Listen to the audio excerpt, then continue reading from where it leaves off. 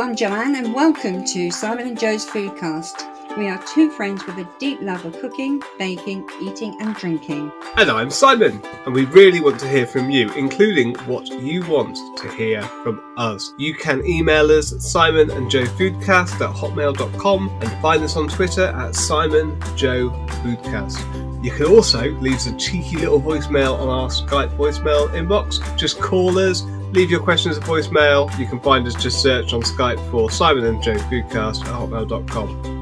Hello, this week we are talking about the Food Olympics, and that is not saying an actual event, may well be one, but we're talking about all the different games that people have played with food, all the different games that people can play with food. People say our parents told us not to play with our food. We beg to differ. Last week we had a wonderful time talking about Easter. Joe, did you have a good Easter? I did indeed. It was brilliant. It was lovely. And I had the family over, so we had a nice time in the garden, which was great. Oh, yeah. Oh, I saw the photos. It looked so lovely. Yeah, it was brilliant. I really missed them as well. They came down Easter Monday, I think it was. Bob and I had our Easter lunch. We had roast beef for lunch. Oh gosh, I thought they were going to burst out the oven. I made Yorkshire puddings. And they were enormous, you know. But honestly, like gargantuan puddings. There was so much left that I had loads of veg left, and we just made mini roast dinners, and then I made some mashed potatoes, so we got sort of like cottage roast dinner, if you see what I mean. Oh, lovely! Yeah, and that's all in the freezer now. But we had loads of cabbage left over as well. Oh, well, it's just funny because we talked about cabbage last week, didn't we, Joe? This is an interesting segue. Cabbage? What on earth? Well, actually, I fried some cabbage and I fried some onions and I had some carrots left over. But oh my God, Simon. How did I not know about this? It's one of those things where I just think, sometimes just frying it, that's a bit later. But actually, if you fry it really well, I mean, like, you can make it really good. I don't mean kind of just, smother it in butter, but just, it's just lovely, isn't it? It's sublime. Oh, it was absolutely divine. And I added, amongst all that, I added some bacon and then some leftover mash as well. And I was a bit worried because there wasn't much mashed potato left, but I put it in and actually it did really well. Made it into... It was like a bobble and squeak, essentially, and then I just put a couple of poached eggs on top. It was beautiful. Ooh. I do love a good poached egg. Yeah. You know what? Of all the things that I can make, I'm really, really proud that I can make a poached egg. Because I think it's one of the hardest things, technically, to get. It's probably one of the hardest things, but it's not an easy thing to make. It takes practice. It takes skill to get. Yeah, unless... Oh no! Were you doing one of these, were you cheating? Did you do it in a poach, like one of those little pans? Well, technically, I think you could say I made steamed eggs because I put them in the little poachers.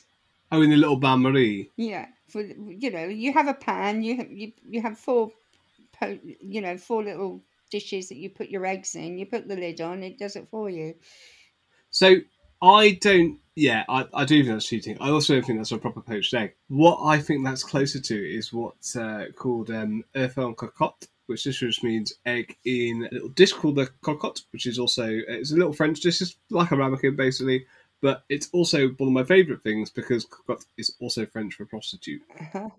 So there you go, a little bit of knowledge, fresh from La Russe Gastronomique. Anyway, sorry, you were talking about your fake poached eggs. No, they were great. But do you know what you say about poached eggs? I mean, obviously, you do all swirly water and everything else, and I'm rubbish. Swirly water. It's swirly water. It's got a little bit of vinegar in. Thank you. It's a bit classier than that. Oh no! You see, this is where people go wrong. They put too much vinegar in, and you got all vinegar and no egg. But I mean, I've been with the Lord Love Interest for about 10 years now. We're coming up to our 10th year in November. Oh gosh! And all this time, he claims he can't cook. He can't, and his food is very much out of a jar and everything. He does cook from scratch. I got into so much trouble when I said that he didn't. He does amazing. Oh my God. Yeah, that was our first show.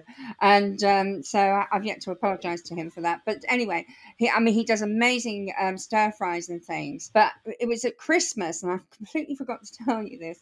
It was at Christmas, and we had smoked salmon and poached egg on toast. Well, he made it. He actually made the most perfect poached egg, chef standard poached egg. I said, "Where the hell did you learn that?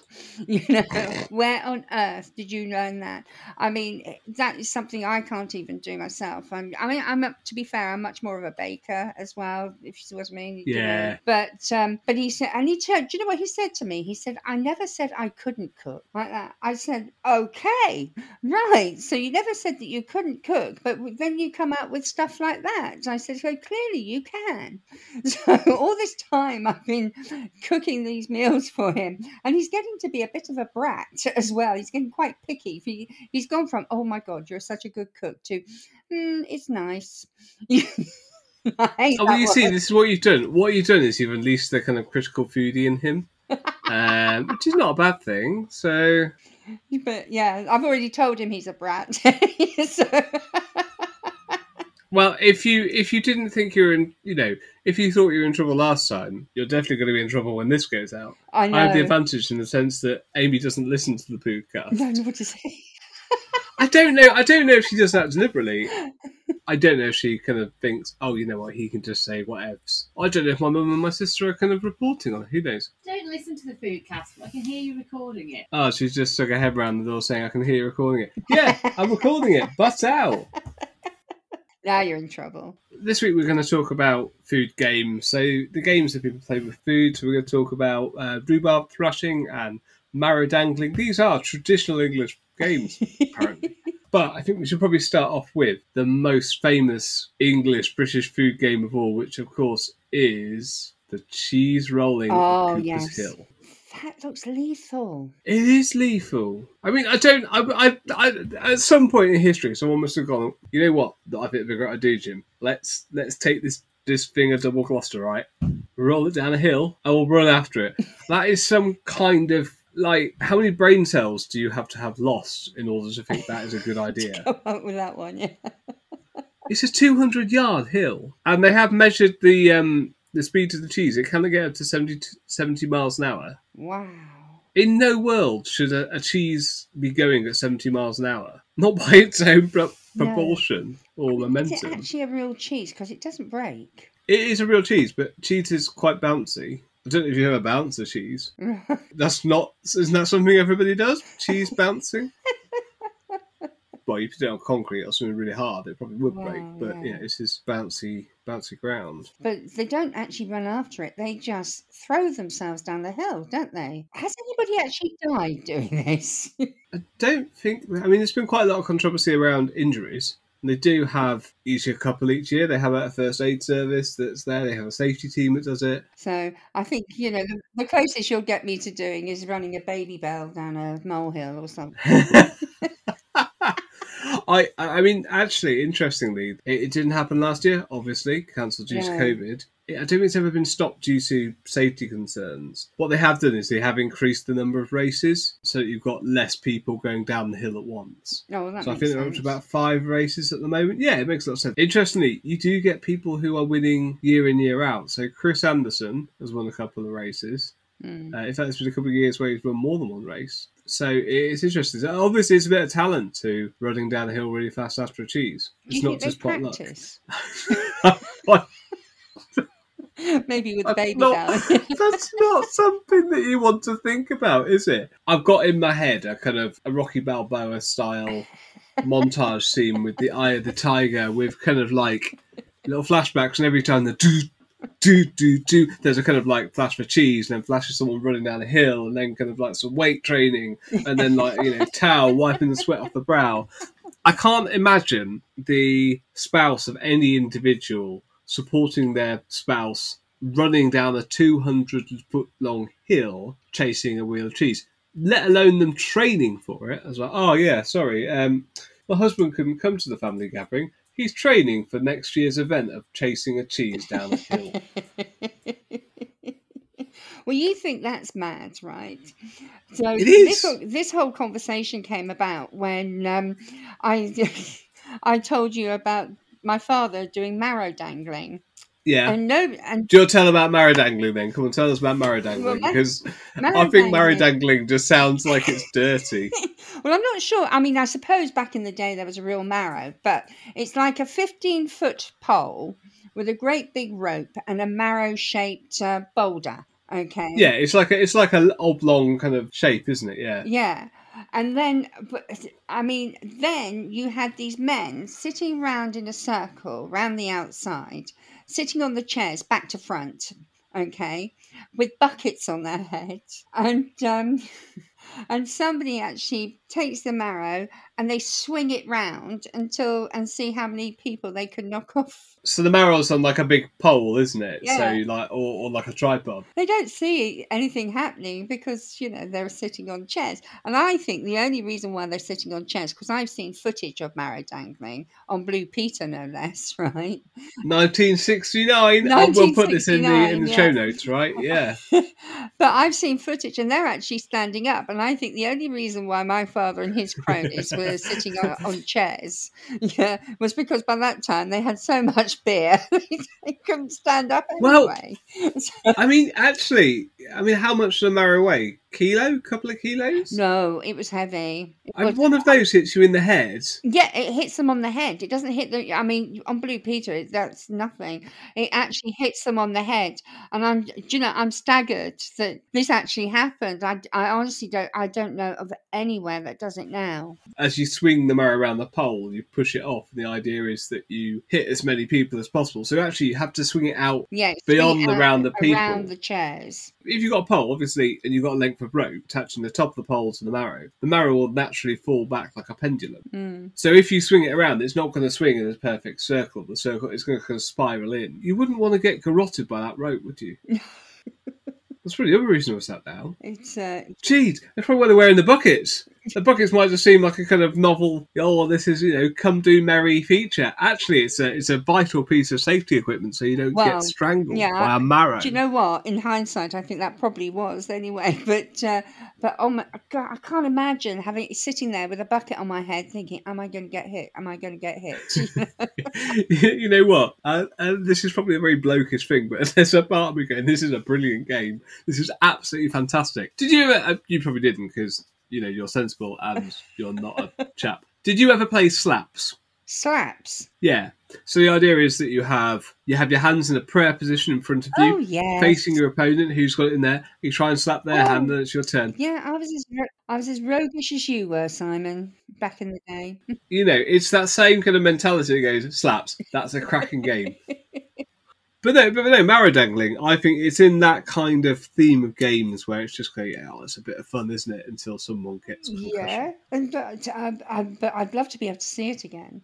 Yeah, and actually, you know what? I'm sure there are ways that you could do it with something like not a medicine ball. That's not the right thing at all. That'd be even worse. But you could do it just like a sponge ball. I'm sure that'd be quite good fun. That would be better, wouldn't it? If you get touched by the sponge, you're out. If you get touched by the sponge, you're out, as opposed to if you get brained by a marrow. Shall I talk about rhubarb? Right, so the rhubarb thrashing. I mean, you thought marrow dangling was peculiar.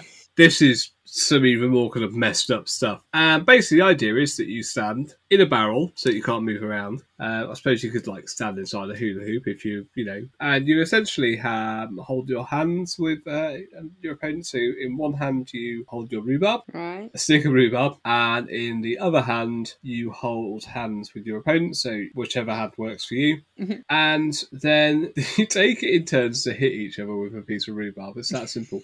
Before you do, you're blindfolded, so the only way that you have of knowing where your opponent is by feeling the movement of their arm. So there's a little bit of tactics in that. Once your opponent is ready to be hit, they go beep boop. So it's beep boop, beep boop, beep boop. Which presumably is the only noise that they're able to make after being brained by a marrow. So yeah, that's rhubarb thrashing. You have two other people who are called Gorpers, and they pick up. They're kind of like seconds in a duel. I want satisfaction. Rhubarb at dawn. it it would make period dramas a whole lot more entertaining. I really wish I knew. How did I not know about this? Because I mean, that's much more something that my sister and I could have done in the back garden because we had loads of rhubarb. We could have done rhubarb bashing. We would have done that. I want to do it with my kids. I always think we could try it with celery. Celery would be a good alternative, wouldn't it? Because that'd probably be more likely to break. But rhubarb can be quite hard, can't it? Well, yeah. But that's rhubarb thrashing. We just say, please don't try these games at home. We bear no responsibility if you are incapacitated by a marrow.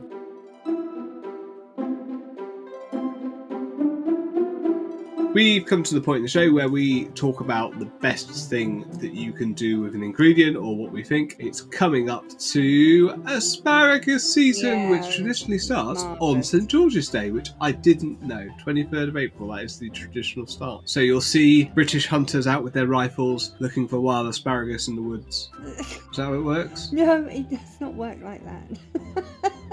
Did you know it takes a year from planting to sprouting for asparagus? Once you've had your first harvest, then it goes on. I actually grew asparagus once. I was so proud of it, and but then I gave up the allotment, and I had to give up the asparagus as well. But that was one of my sort of big achievements, was growing asparagus. It is such a short season. I absolutely love it. I really do. It's not long, but it takes an awful long time to grow. And then the first season is always a little bit sparse, and then each year it sort of gets the harvest gets bigger and bigger. Because it is only what we eat are just the asparagus shoots, aren't they? They're not, that's not the final plant. That's just what we eat.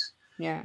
So Joe, what's the best thing that you think can be done with asparagus? To be honest, I normally put them in a quiche, but one of the things I have done with asparagus is I made it into an asparagus mousse, which is served hot. It's served in a you do a sort of mousse mixture with your egg whites and everything, and you put it in there. And then what I served it with was some fresh prawns and cream sauce, which is made with prawns, and then all it was just cream and lemon juice and chives with salt and pepper. As that comes to the boil and thickens up, you throw in the prawns, and when they turn pink, they're ready. And then I just put those on a plate. Oh, and I put some asparagus tips in there as well, and then I just arrange them on a plate, and then turn the asparagus mousses in the middle. Mm-hmm. And they were absolutely delicious. Absolutely delicious. The problem is I've lost the recipe for it. But it was lovely, and I remember I did it for years, but in France what they do is they actually pickle it. They put it in oil and vinegar, but their asparaguses are really thick. They're not thin like ours. They're really thick asparaguses.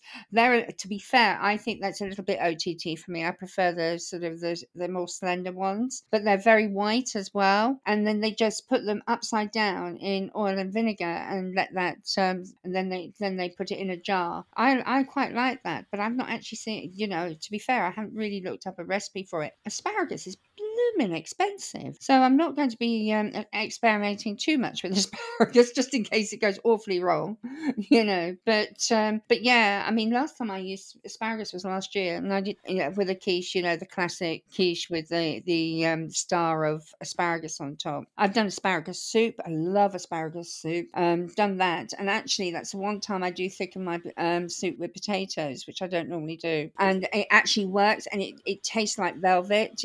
You not taste like velvet, but it feels like velvet in the mouth. It's absolutely delicious. So yeah, that I would say soup, mousse, and possibly pickled if you can find a recipe. Yeah, I was thinking about potatoes and thickening them soup. I think it works with anything that's green. Courgette, leek, and if for some reason it just needs to complement those flavours. And what you were saying about thick asparagus, if you want a really good example of this, there's a wonderful and famous painting called A Bundle of Asparagus by Manet, or I don't know if that is Monet. I've just totally bungled how to pronounce Impressionist paintings. Very good at French food, very bad at French paintings. But if you look at the size of them, they are thick. They are very thick. They're like bunches of fingers. Yeah.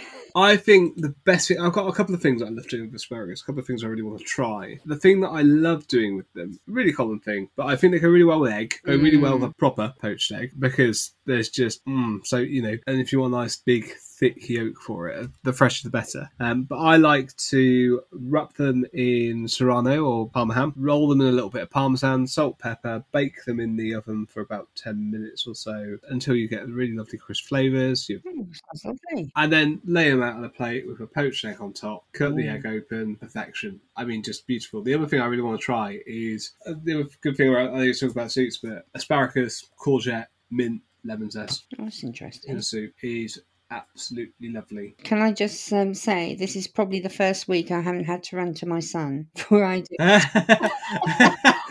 Yeah, which is, in all fairness, we didn't have a lot of warning on this either, did we?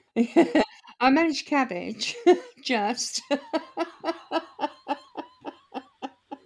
But no. So no, actually, it's the second week I haven't run to my son. I think he'll be very proud. I'm very proud.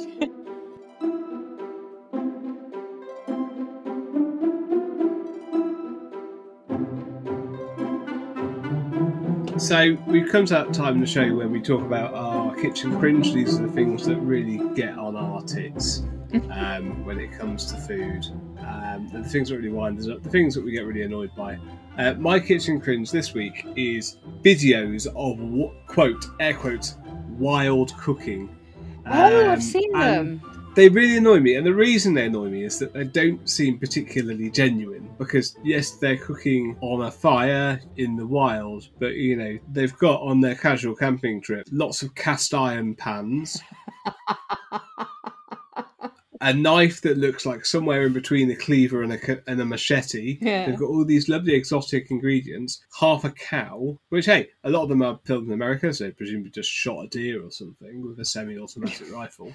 Oh, you see, there's one in Turkey, isn't there? I don't know, I've not seen that. It really irritates me because it's not genuine, it's not proper wild cooking. If you want to see proper people cooking in the wild, what they've done is they've got a crappy little portable stove, a little packet of something, and they're just eating beans. I think it's disingenuous. It's not proper wild cooking. And what often seems to be is just like meat, and more meat. There's no kind of gathering wild mushrooms or anything like that. There's no foraging. It's just stuff that they brought with them. Like they're just doing it in a different location. If you're going to go cook in another location, be honest about it. Yeah, it's just not very honest. And then people try and replicate it, and then... Yeah, I get what you're saying, actually, because I think... because I haven't seen the ones in America, but I've seen the ones of a Turkish couple, and they do these enormous pizzas, and then I think one of the things they did was they did stew in a jar, and it started off with this most enormous leg of beef. They just slapped this leg of something and everything. And I thought, oh gosh, this looks interesting. They just bung everything in these jars and then they sort of cook it. I sent it to my sons, and the eldest one said, what's the point? You might as well just make a stew. What a lot of mess. What a lot of washing up. And I thought, oh yeah, you've got a point there, son. But or they make huge pizzas, and they make all sorts of things over this big fire. But it's this Turkish couple. I actually quite enjoy it. But now you say, I'm thinking, how honest is that? I think I might have another look and see. Yeah, wild cooking, and I agree with you. If you're going to go wild cooking, go foraging for it. Obviously, check with local landowners and bylaws and things like that. Yeah. But yeah, it's just disingenuous things like that really irritate me. But that would be good, though. I would love to go foraging and looking for sort of wild mushrooms and wild garlic and stuff, and cooking a meal out of that with a pit. Well, yeah, but you would have to bring a saucepan. Well, this is the thing, and you see the things, and they think, oh, well, what would look really kind of good? And they're always big, heavy, cast iron type things. And actually you think, well, no, actually, if you're going hiking, you want something that's lightweight, that's foldable.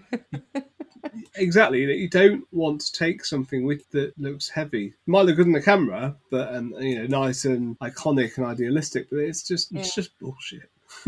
Sorry. Do you have a food cringe this week? Oh, I am struggling this week. I am really struggling because, as you know, I don't moan a lot. I mean, well, actually, I don't moan at all. I've spent 10 years telling my other half I don't moan. I just, I have observations that are not particularly positive. So, But I think with the lockdown coming down, we're slowly coming out of lockdown. People are going out to. We're able to eat outside in the gardens, pubs and things. I think there's a bit of a throwback. I mean, I love going to the pub. I love eating out. Um, I don't like, obviously, lots of garnish on my food and stuff. But what really does irritate me is going to a restaurant, having a lovely meal with 20% service charged on top. Yeah. And I just Oh, bugs me because it's, they're having tiny, when you look at the menu again, they're having tiny, tiny letters, service not included. And I just don't see the logic in that. Why would you not include service in your no, prices? I'm Because absolutely how with you. else is the food going to get to our tables? I mean, just imagine, like, if they say, "Oh yes, we're going to Curry's and you buy a television," they go, "Oh yeah, but actually we've not included the plug socket or the power supply." Yeah, exactly.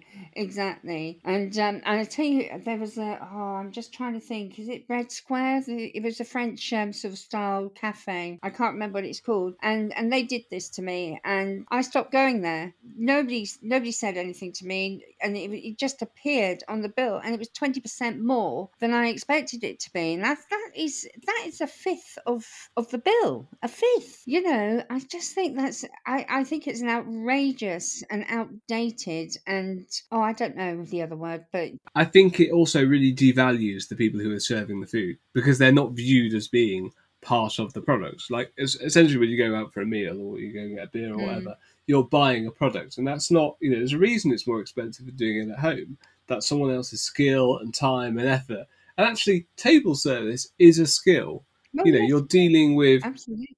for anyone that's ever tried to carry like 3 or 4 large plates, it's a freaking skill. I don't understand why city centres aren't just kind of ringing every night with the sound of crashing plates as physically impossible amounts of food aren't carried out. So what do they do with this 20%? Oh, God knows. I think that's the thing as well, is it? Have they, are they just adding it in as a bit of kind of like screw you? Yeah. Or, is this actually going to pay the people? You just don't know. And the thing is, if you do that, and I think this should be separate from tipping. Tipping, for me, is something that you do for really good service. It's not something that should be expected. No. In the way that it is in America. And I think if you're not paying your staff a wage for the work they're actually doing, that's your issue as an employer. But I'm at the point. I'm quite glad to be able to have some disposable income that I can tip generously where I feel it is. But you know what? If I have really good table service, if I'm entertained for the table service, I'll tip that.